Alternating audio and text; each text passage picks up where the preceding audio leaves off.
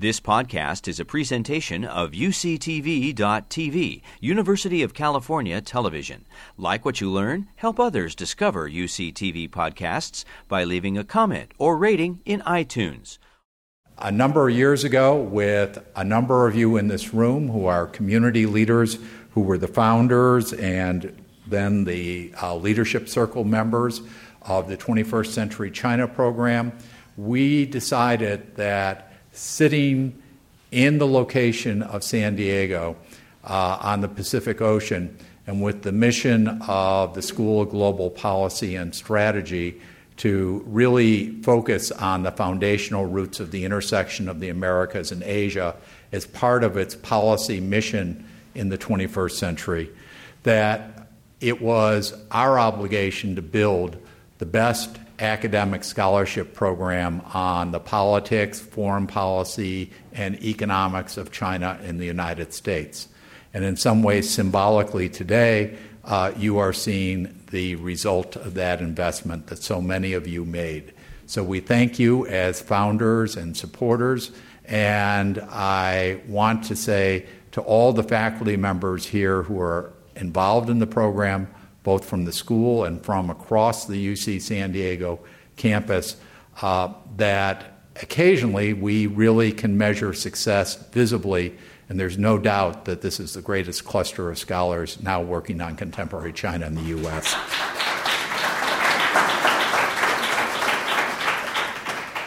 And when the protest comes from Columbia University, remember, you can't find my new email.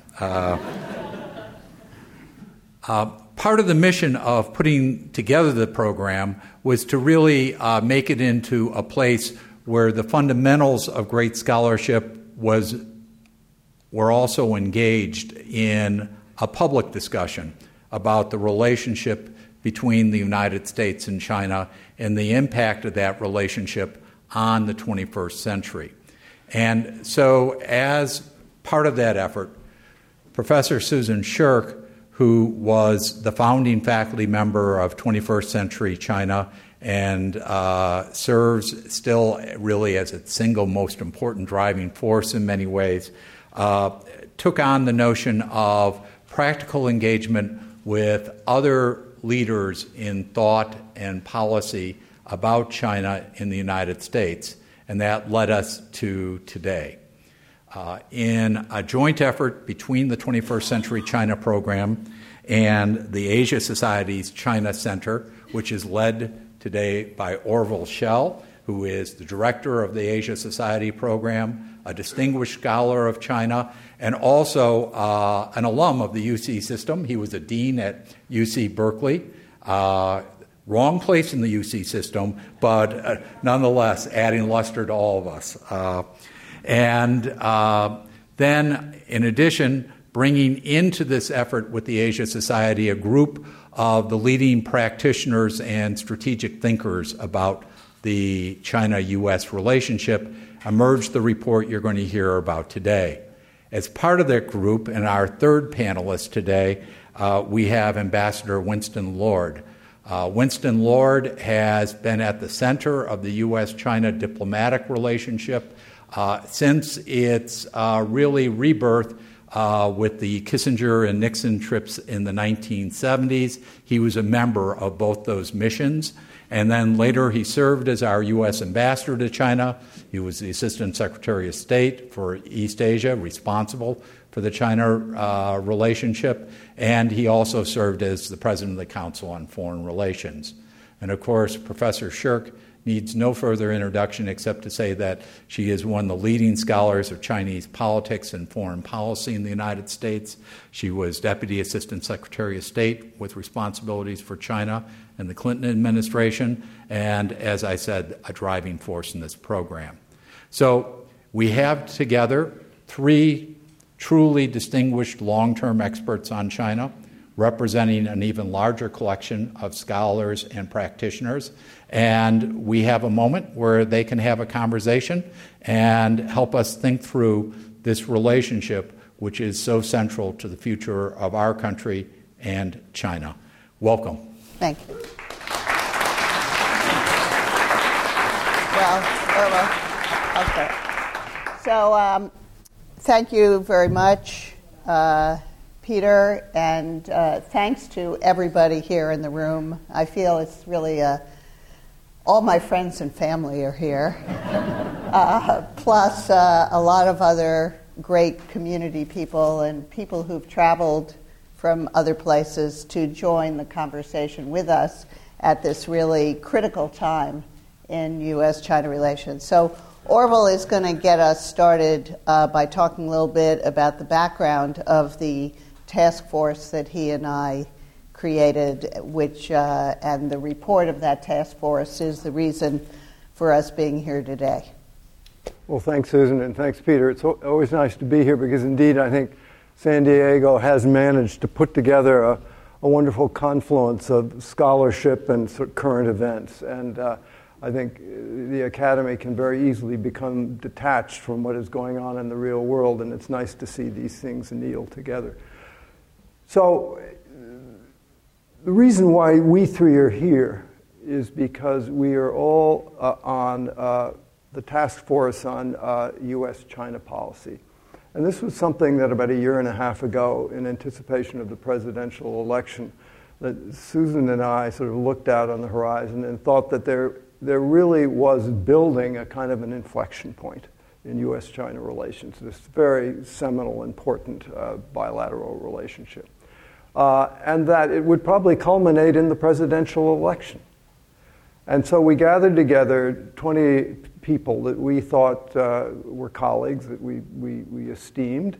But above all, we thought we could learn something from, because the sort of animating impulse for us was that we ourselves found that we weren't really sure what we thought ought to be done. And we've been spending our whole lives studying this country and U.S.-China relations. And we found, moreover, that our colleagues had similar sentiments because things were changing. So we met for a year and a half. We met out here at Sunnylands. We met in New York. We met in Washington. We met in Oxford. We went to Tokyo, to Seoul, kind of collecting string, trying to see what other people thought and what we should think. How should our country deport itself when the new presidential administration came in? And Susan and I, and Winston did yeoman service too, I have to say, writing, and then lo and behold, what happened? Donald Trump got elected. That was like throwing a bomb right in the middle of all of our labors. Suddenly, this equation, which had one side that was sort of in motion and out of balance, suddenly the other side went out. And in order to figure out this very complicated pas de deux that China and U.S. were dancing, you had to look at both sides. So we had to rewrite. Well, I don't know how many times we wrote this bloody thing, but you will see the result of it. I think it's outside. Now, we went to Washington last week. We can talk a little bit about it. I think it was a very interesting trip for us because, quite to our surprise, we found, in the Obama administration, you would go to Washington and everybody there thought they knew what the answer was. And they would listen to you and indulge you, and you'd get your time, and then things would continue as they were. I think, and I don't know how Winston and Susan felt, but my sense was that nobody knew what the hell to think in Washington under Trump. It was as if the slate had been wiped clean, and there had been a lot of confusion thrown into the air, but no one quite knew where it was going to come down, what to propose, how to think. And so it was a very propitious moment for us to be there, for our report to be out, and lo and behold, you began to see this picture beginning to form. Now, Trump has come out for one China, et cetera, et cetera. So this is sort of a little bit of a background, I think, and I think Susan and Winston would share the sentiment that this group, which we're a bit like, I think at this point, a SEAL team. You drop us in any country in the world, we'll get the job done, ought to continue. Because if there ever was a time in American history when things are up for grabs, surely it's now. So there are many more things to be said, but let me stop here and remand it back into Susan's custody. So thank you, Orville. I mean, Orville and I have been working on this together for so long. we want to keep the group together, I think, in part because the relationships among the people in the group have gotten very strong, and we really trust one another to admit what policies haven't worked in the past. So you have in this group a lot of people who've served in very senior positions in government, certainly more senior than mine, with Winston, with Jim Steinberg, Deputy Secretary of State. Kurt Campbell was Assistant Secretary too. And in this room, we would acknowledge to one another what things we had done that clearly hadn't worked, as well as what had worked, and then try to figure out where to move from here. So I'd like to just give you the three big takeaways from our report, but I hope that you will go on our website and download it and read it for yourselves, and then let us know what you think, and we can continue the conversation here in San Diego about our recommendations.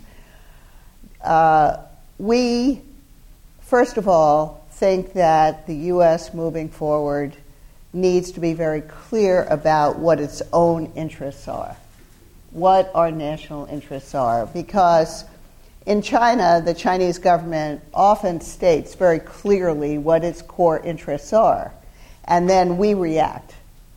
But we believe that it's important for the United States to make explicit what our national interests are vis-a-vis China, and then to base our approach on our national interests. So, I mean, we don't say it quite the same way as Donald Trump, America first, or anything like that, because we believe that actually our interests are served when other countries benefit too.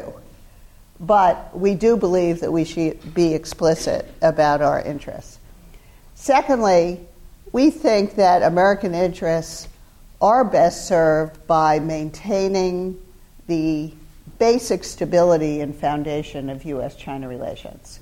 That some of the radical ideas that President Trump floated during the campaign transition and in the first few weeks in office about, for example, putting our relationship with Taiwan as a bargaining chip on other issues with China, which is what the implication would be of us throwing out our one China policy, which is really part of the constitution of U.S.-China relations ever since the days of Nixon and Mao, would serve no purpose. It wouldn't help Taiwan, wouldn't help the United States, and it certainly would upend the basic stability of U.S.-China relations. Also, across the board, draconian, punitive tariffs wouldn't serve any interests either, just lead to a trade war. So basically, we believe that the foundation of U.S.-China relations, the basic stability, needs to be maintained, and that it has served U.S. interests well, that by encouraging China to enter the world, to pursue market reforms, the cooperation with China in global governance institutions, our ability to cooperate with China on global problems of common concern like climate, like Ebola and other epidemics, like the Iran nuclear deal, nuclear nonproliferation. All these are very much in U.S. national interest, so we just shouldn't throw them out. We shouldn't undervalue the benefit of stable relations with China for the United States. And of course, the prevention of direct military conflict with China is, probably the greatest interest for the United States.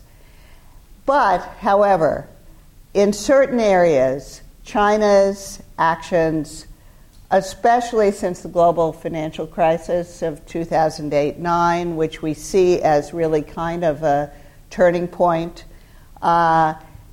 in some areas are really harmful to U.S. interests.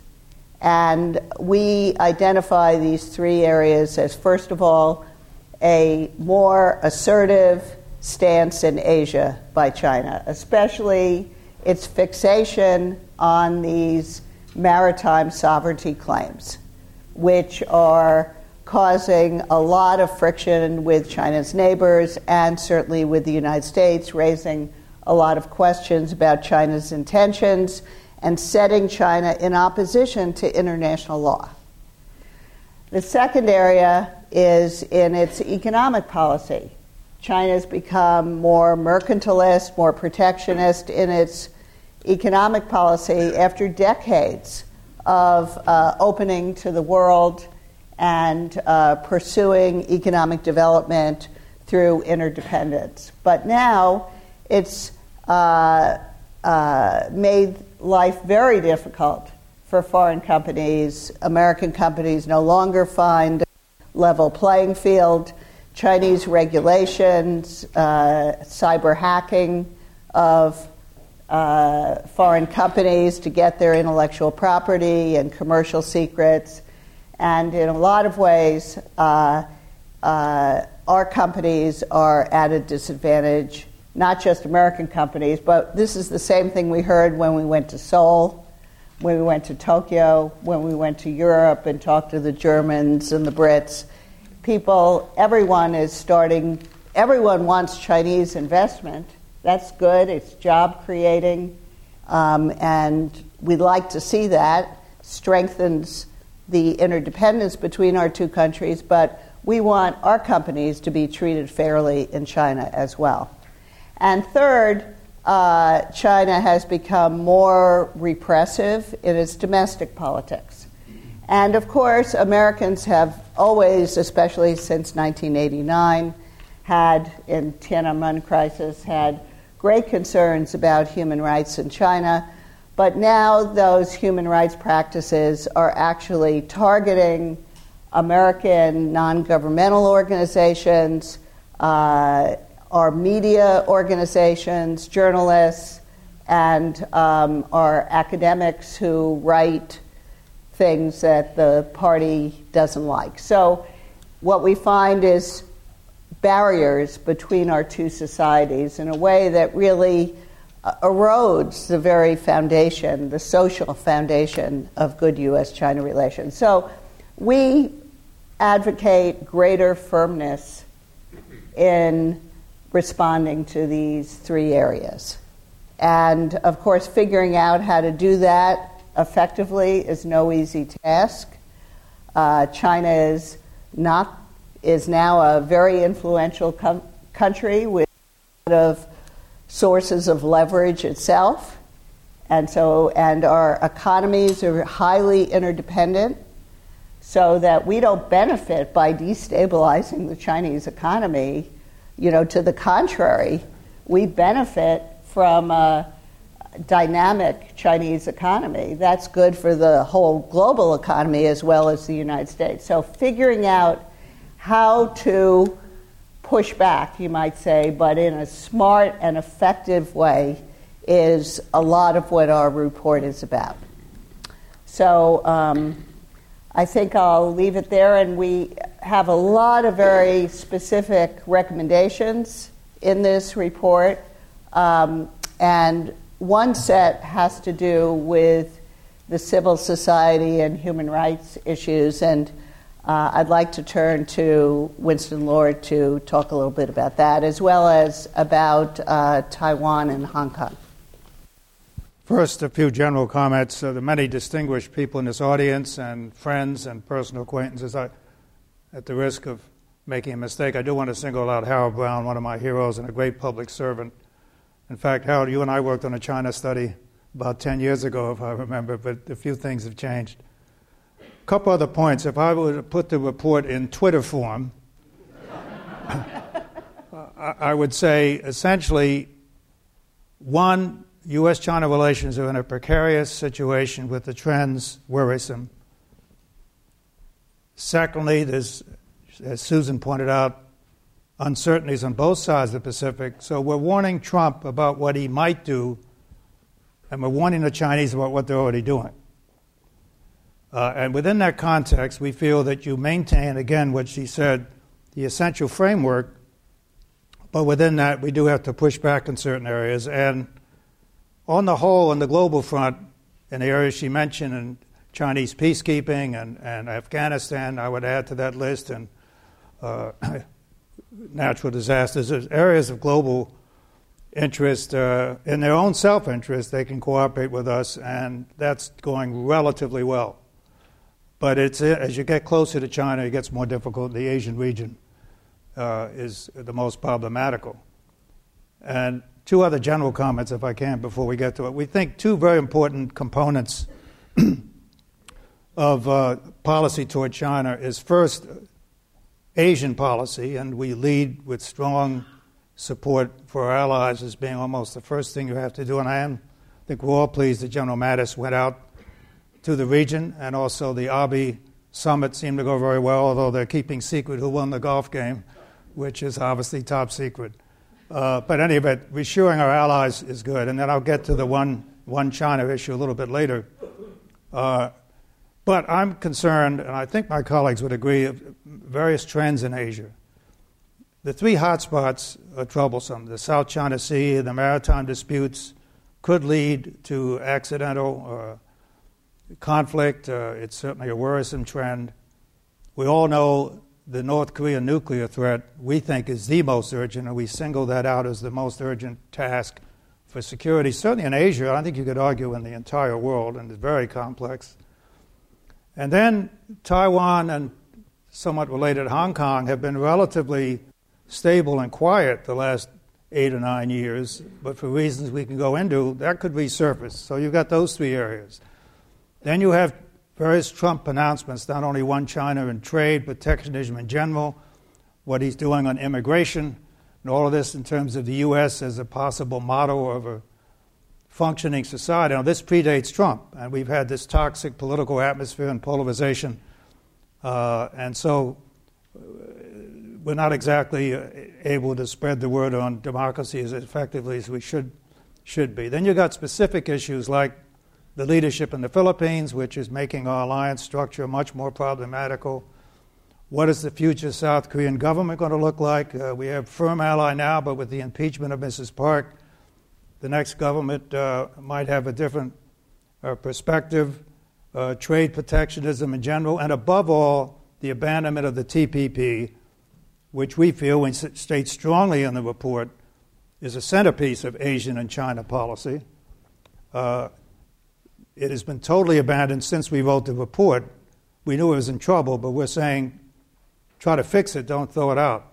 And it's important economically. We won't get into detail now, but we can make the case it's very advantageous just on strict economic grounds. But the geopolitical loss, the loss of American credibility and leadership in the region, is incalculable. So we try to come up with some other options to regain that territory. So these are just some general comments. If in the Twitter forum half of this was warning Trump on what not to do, of course one of it was don't throw away the one China policy. Now here I have to point out we've had an immediate positive impact with our report. We went down, as Orville said, about a week ago and briefed administration officials, including on one China, and we have from reliable sources that President Trump took that report and studied every line, had an epiphany, and came out with reaffirming the one China policy. Now, the good news is that foundation is back in place. The bad news is how we got there. By raising the issue of maybe rethinking the one China policy, all of us, anybody who follows China policy, knew the Chinese would not budge on this. This is just too fundamental to their nationalism, their sovereignty, and not to mention domestic politics. So we were bound to have to abandon this threat at some point. So what happens? Trump talks to 18 world leaders, but he can't talk to Xi because he's not allowed to talk to him until we reverse our policy. So he finally does that. And he says, he reaffirms, thanks to the invitation of Xi to reaffirm it, he does it. Now, that looks to the Chinese, or could look to the Chinese, and could look to other nations as a cave-in. As he's a paper tiger. He blusters, and then their first exchange, and she rolls over. Equally dangerous is that Trump reads what I just said, not only goes on a Twitter attack on me, which I can live with, but because of his thin skin and his macho instinct and the art of the deal, he says, well, my God, everyone's saying I got outmaneuvered in this issue. I better take it out on some other issue, and he might do something stupid somewhere else. So we're glad the one China issue is behind us, but we're very unhappy the way it came. At least I'm very unhappy. I think my colleagues agree the way it came out. So we're off to a bad start with the Chinese in terms of credibility. Let me speed up here on Taiwan and Hong Kong. I said that Taiwan's been relatively quiet in our relationship. It's always been sensitive from the very beginning. But we have a new government in Taiwan. The Chinese are pressuring Madam Tsai on certain formulas which she won't accept, but she has been very constructive in our view and saying she won't unravel what's been accomplished and that she's for the status quo. But the Chinese are nevertheless pressuring her on that. In our report, I just jumped to our recommendations. We basically say we ought to continue the policies of 8 presidents of both parties in terms of the 3 communiques. I'm using shorthand here in Taiwan Relations Act. We can get into that one China policy, but any future relationship across the straits has to be worked out peacefully with the support of the people. Continue arms sales. Continue to encourage the dialogue and stability that's happened in the last 8 years under a different government. Continue to support Taiwan vigorously in international organizations. But we do say very emphatically that you have to look at Taiwan not just through the lens of cross-strait relations, but as an important partner in and of itself. Unofficial, yes, but they are a vibrant economy, and they are a flourishing democracy, showing that Chinese people, or Chinese/Taiwanese people, care about freedom too. So they deserve respect and greater dignity than they've been given by the world in general. Maintain the unofficial status, but step up senior-level visits, maybe work out trade arrangements, and as I say, support them vigorously in the international arena. So that's a quick overview on Taiwan. I'll be even more brief on Hong Kong. The Chinese have been moving the last few years rather ominously to undercut many of the foundations of the agreements with the British and autonomy of Hong Kong. So this could be another issue that could surface. We have enough on our plate as it is. Just to tick off a few, the chief executive of Hong Kong and how he or she is nominated has been played with by the Chinese, contrary to at least the spirit of the agreement. Members of the legislature who have leaned toward independence are being banned from taking their seats. There are pressures on activities of the umbrella movement and activists. Their families are being threatened. There's increased censorship and self-censorship in the press, increased inroads on an independent judiciary and foreign and local NGOs. There's even been kidnappings. So we highlight these trends in the report. We have some recommendations. I got to be honest here. Maybe my colleagues may disagree. We have trouble knowing exactly what we can do here. The British should be in the lead, but they're not exactly heroic on this issue. We have to continue to underline these trends. The annual congressional reports are useful in that. We should work in functional areas to try to increase the autonomy of the local government. But beyond that, I'm concerned about the trends there, and I must say I don't think we have any magic solutions. But let me leave it at that. No, Hong Kong's a very troubling but a very frustrating area for the United States because we really don't have much influence over what happens there. And we make a few recommendations, but I don't think any of us are really satisfied. And the trends are quite negative. Orville, further thoughts from you about some of the recommendations in the report? You know, just listening to you two talk and just sort of thinking out loud, I mean, I think one of the undeniable facts of the situation is this. that the U.S. and China have an immense amount of common interest and importance to each other, but they also have very, very different political systems and value systems. And it's as if the foundation on which everything else sits is in a state of very volatile contradiction. And that influences almost everything that we try to do together. And I think that gets back to this notion.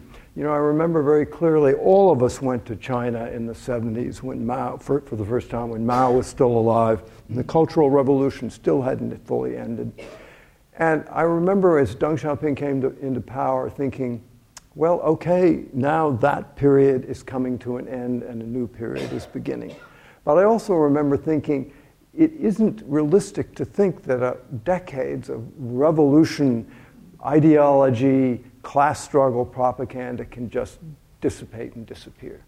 And in fact, I think what we see now, and this may help explain why it is that we have such a difficult time coming to terms with China, that revolution did create a kind of a narrative of us against them, of this notion that China lives in a world where the great powers are predatory, where the systems are different, and there was an expression that John Foster Dulles used that the Chinese still use today, and it's peaceful evolution, 和平演变, as if you might think that's a good thing, to slowly and peacefully evolve. No, the Chinese Communist Party does not think that. Why? Because they think that is the way to regime change, to overthrowing the one-party rule of the Chinese Communist Party.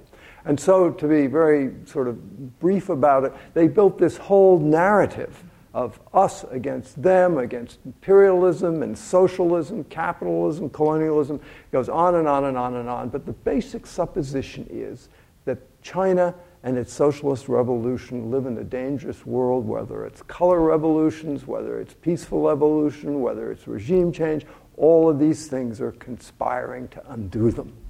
And it is that part of the Chinese Communist Revolution that kind of exists on like some recessive genes that keep re-expressing itself and keep undermining the fundamental ability to trust and to feel that we are going in the same direction. So I think these sorts of recognitions are extremely important as you try to make sense out of China, and also as we try to figure out what's the best way to respond to China. Because on the one hand, you don't want to exacerbate a problem. You want to solve a problem. But I think if you all feel a certain bewilderment, not to say frustration at why things are so difficult to work out with China, you are not alone. There are answers. There are reasons for this. And this is going to be an ongoing problem that has a lot to do, I think, with history. I think this is the philosophic, conceptual, and historical framework that's important for these issues, but we have very concrete recommendations on a whole series of issues. We want to get to the audience, but you may want to touch. I mean, the 10 issues we've come out with is cyber issues, energy and climate change, global governance, Asia-Pacific, regional security, North Korea, maritime disputes, Taiwan and Hong Kong, human rights, defense, and trade and investment. So we obviously can't cover all that now, but Susan, you may want to hit a couple of those and be more concrete. Well, I'm just going to mention, I think, the trade and investment issues because it's emblematic of our approach, which is to try to find effective, focused tools to defend our interests in the context of relations with China without so damaging the overall relationship that we end up in a hostile Cold War, trade war, or worse. So on trade and investment, we recommend that we, first of all, do intensify enforcement of global trade rules and our own domestic law. And this is something I don't think the Trump administration is going to have any trouble doing. And that's fine if it's not across the board, if it's sensible and we communicate at the highest level and are clear about what remedies China could take to dial down these enforcement measures. So that's fine. But we can't just have that negative enforcement agenda. We also need a positive leg, an agenda of cooperation to help stimulate and reinforce the reform efforts of Chinese officials and Chinese business people themselves. So how do we do that? Well, originally, our original idea was that the Trans-Pacific Partnership could play the same role as the World Trade Organization. In other words, we could work together with Chinese friends and develop a roadmap of things that we and China could do together. China could take these steps and ultimately join the Trans-Pacific Partnership. That was our positive agenda with the destination of TPP membership. Well, without TPP, that really leaves us in not a very good position because we don't have a clear destination to work together with China to achieve it. So instead, what we propose is that we negotiate with China on a series of multilateral and bilateral agreements that would have systemic reach. Whereas enforcement is usually aimed at particular sectors, particular products, but there are systemic issues in the way the Chinese government works with its businesses that really are unfair and need to be addressed, and are also antithetical to the market reforms. So protection of state-owned enterprises in various forms and this kind of thing. So we propose a whole series of negotiations with China and also leveraging the interest of Chinese firms for investing in the United States. Now, we want Chinese firms to invest in the United States. That is job creating, job protecting. We think it's a good thing to attract Chinese investment, just like we welcome Chinese investment from other countries. But on the other hand, we think that there should be greater reciprocity, and our firms should be treated fairly in China. So how do you do that? That's not an easy matter because you could fall into a tit-for-tat, very destructive kind of dynamic. If we start, for example, CFIUS, the committee that reviews Chinese mergers and acquisitions in the United States, right now it's those decisions are based pretty narrowly on national security. I personally don't think it's a good idea to expand the domain to just some vague national interest criterion, because that's a slippery slope, and before you know it, we're going to start looking like China in terms of our own protectionism. So it's a very tricky matter how we do it, but I think we do need to have a more reciprocal and fair, equitable economic relationship. And we do have a number of specific recommendations in the report for how to get there. But we don't want to just trash the whole relationship or end up in a trade war or turn ourselves into a mercantilist country. So that is the big challenge. Maybe, because we want to get to the audience, why don't we take the other issues and in 2 sentences sum up each one? Okay, go for it. Do you want to start, or you want? Well, one that I think we believe is the most urgent, of course, is the nuclearization of the DPRK, of North Korea. And in a few sound bites, I think our view is that actually the U.S. and China have a tremendously important common interest here. They do not want, neither wants to see North Korea under Kim Jong-un have nuclear weapons.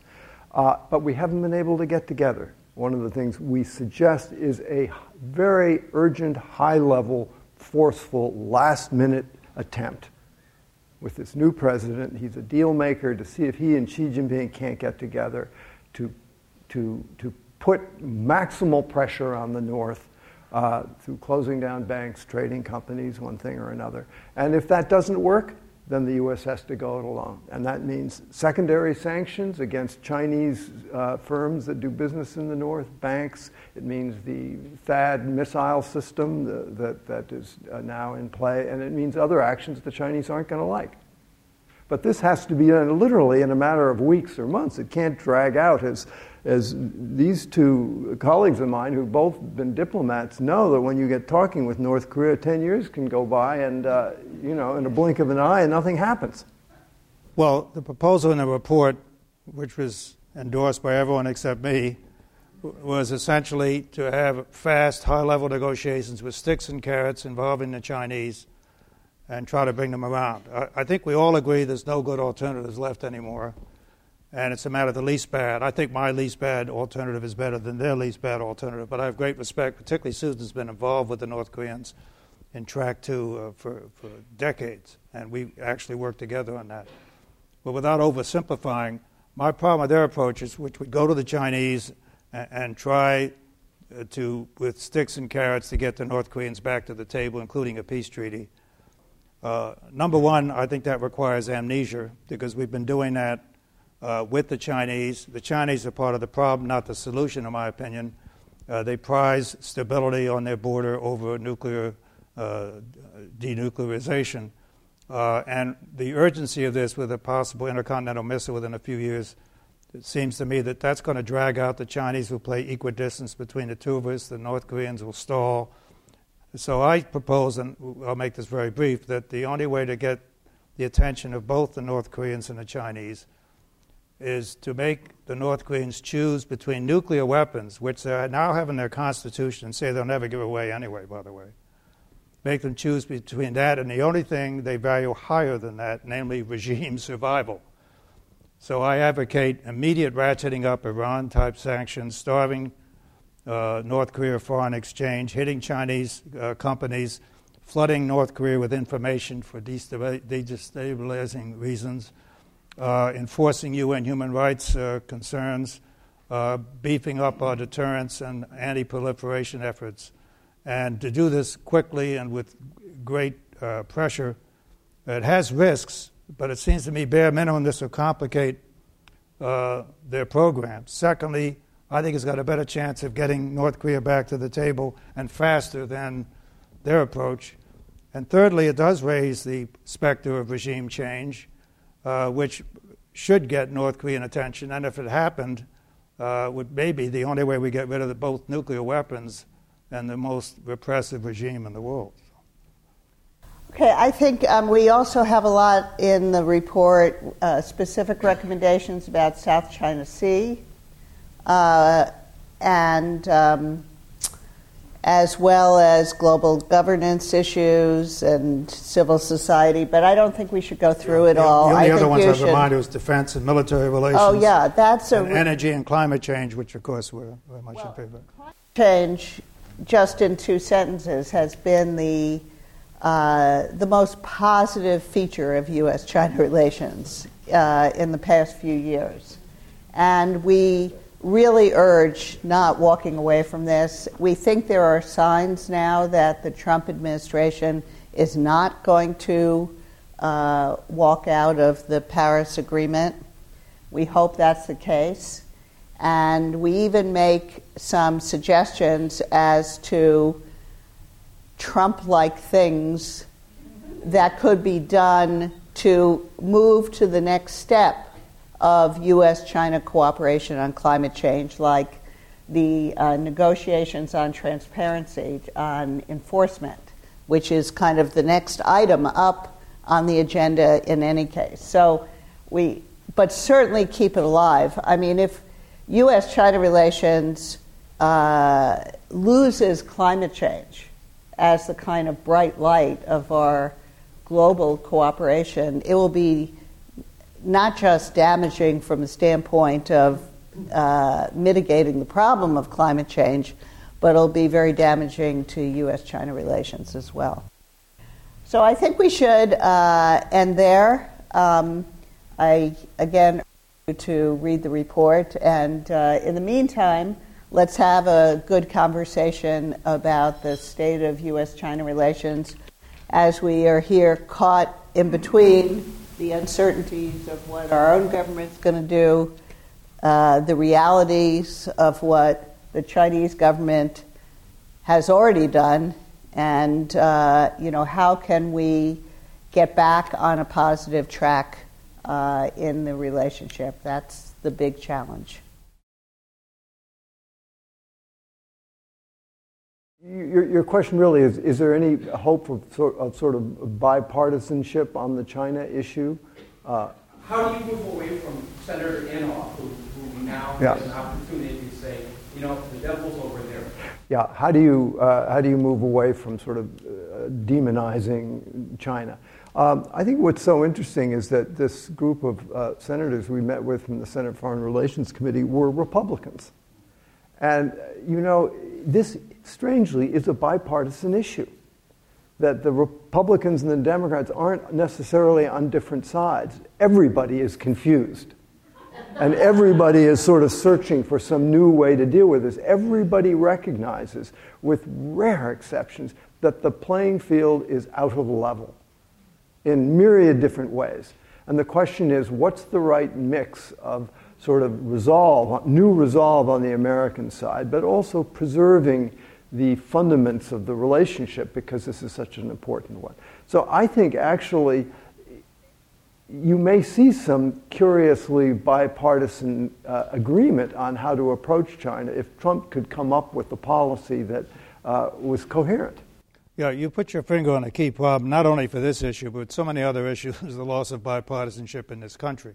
It's not just China policy, it's the whole question I was talking about earlier about our own domestic society and how it cripples what we can do, not to mention being a model. As Orville said, over the decades, on this issue, the debates have been within the two parties, not between the two parties. I think that's still basically true today. What I've been struck by, the group we assembled is certainly bipartisan. I was a political appointee of Reagan and Clinton, so I'm bipartisan. But there was a general consensus that things are getting unbalanced in these three areas broadly that Susan outlined. And so the trick for this country, and we hope we hit this balance in our report, is to, on the one hand, acknowledge these disturbing trends and push back. The Chinese, I'm married to a Chinese, so I know they respect strength. And they'll probe weakness. And I think we see firmness and more reciprocity, not just as an end in itself, but to have a more positive relations. We've all been working for that. But we do feel we have to get, if I can use shorthand, tougher. At the same time, how do you do that without demonizing them, without recognizing that we do have a lot of cooperation in global issues and our economic and other issues demanded, that it's not the Cold War. Chinese can be unpleasant in their policies, but unlike the Soviet Union, they're not sending troops abroad. They're not trying to convert other countries' systems. And we do have a lot of common interests. So that's why I gave you the Twitter account, namely maintain the basic framework, don't demonize them, but within that we have an obligation now to push back with smart, focused policies, not blunderbuss trade wars or upsetting one China policy. What are the carrots in economic negotiation with China? Well, one of them is our market. They want to get into our market. And they need to get in. They don't have a lot of multinationals that are successful globally, and this is where they're going. So we do have that big carrot to offer. Well, in investment. But I mean in the Chinese interest in investing in our companies or establishing companies in the United States is a big carrot. Not trade, because our market is already so open.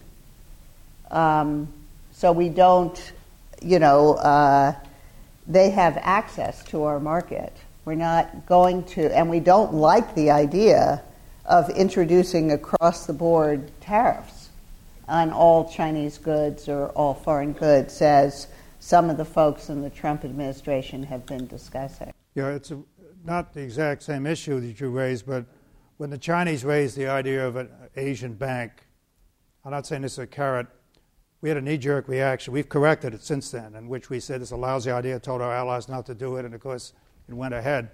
Instead of that, we feel we should have said, well, we have some concerns. How are you going to govern this? Is China going to dominate it? Well, how about transparency, corruption? But let's talk and try to influence it in a positive way. That's what we're doing now. But just because it's a Chinese initiative doesn't mean it's a bad idea. And there was a genuine need in the region for that. So I don't know whether it's a carrot, but we could have been much more positive in our initial response, the same with the Silk Bed Road and so on. But frankly... One Belt, One Road. Yeah, I'd never get that title right. But frankly, we've really felt at this stage we got to focus on sticks. They're more needed right now than carrots, to be honest. It's an unbalanced economic relationship.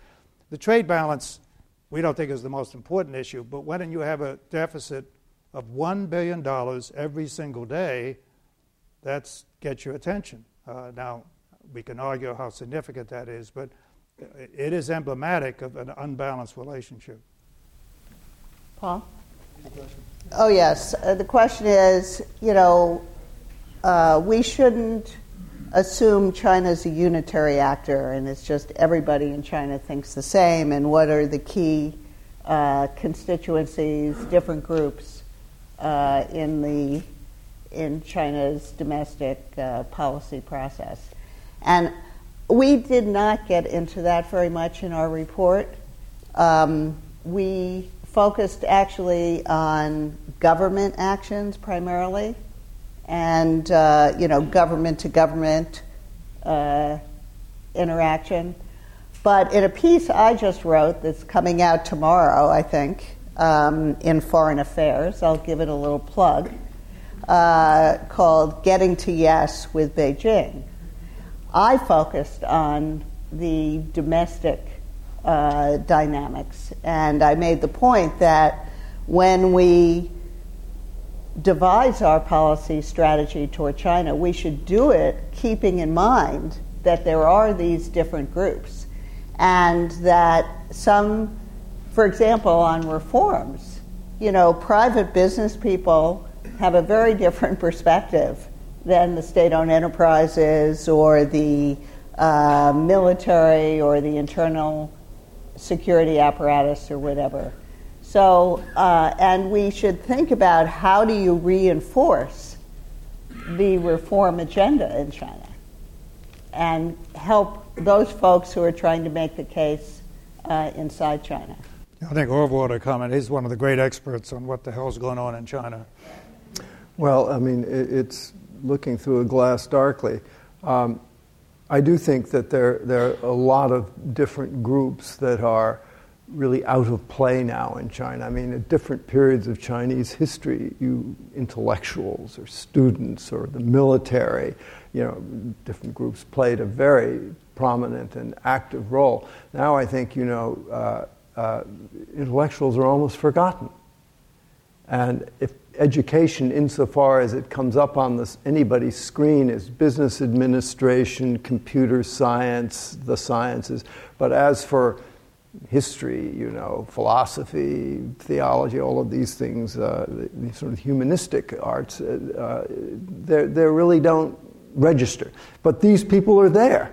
Well, history is airbrushed. Young people don't know about Tiananmen Square, the Great Leap Forward, and there are forbidden subjects in universities and think tanks of what you can talk about, like rule of law, free press. But go on. I just point out. I think just emphasizing your case. Absolutely. This discussion would not be possible in China. We have Chinese press in the audience. It's not their fault. I have great respect for them, but they're not going to report anything negative. What the report of this back in China will be, we're for one China. We got to cooperate. You will not hear any critical stuff that we say today reported by the Chinese reporters in this audience back home. I can guarantee it, and it's not their fault.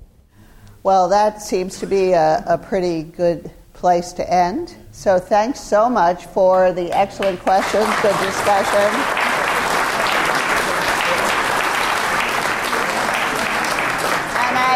And I also want to thank my colleague Orville Schell and Winston Lord for coming to UCSD today to talk about this report, and we hope to have them back soon in the future. So thank you. You've been listening to a podcast by University of California Television. For more information about this program or UCTV, visit us online at uctv.tv.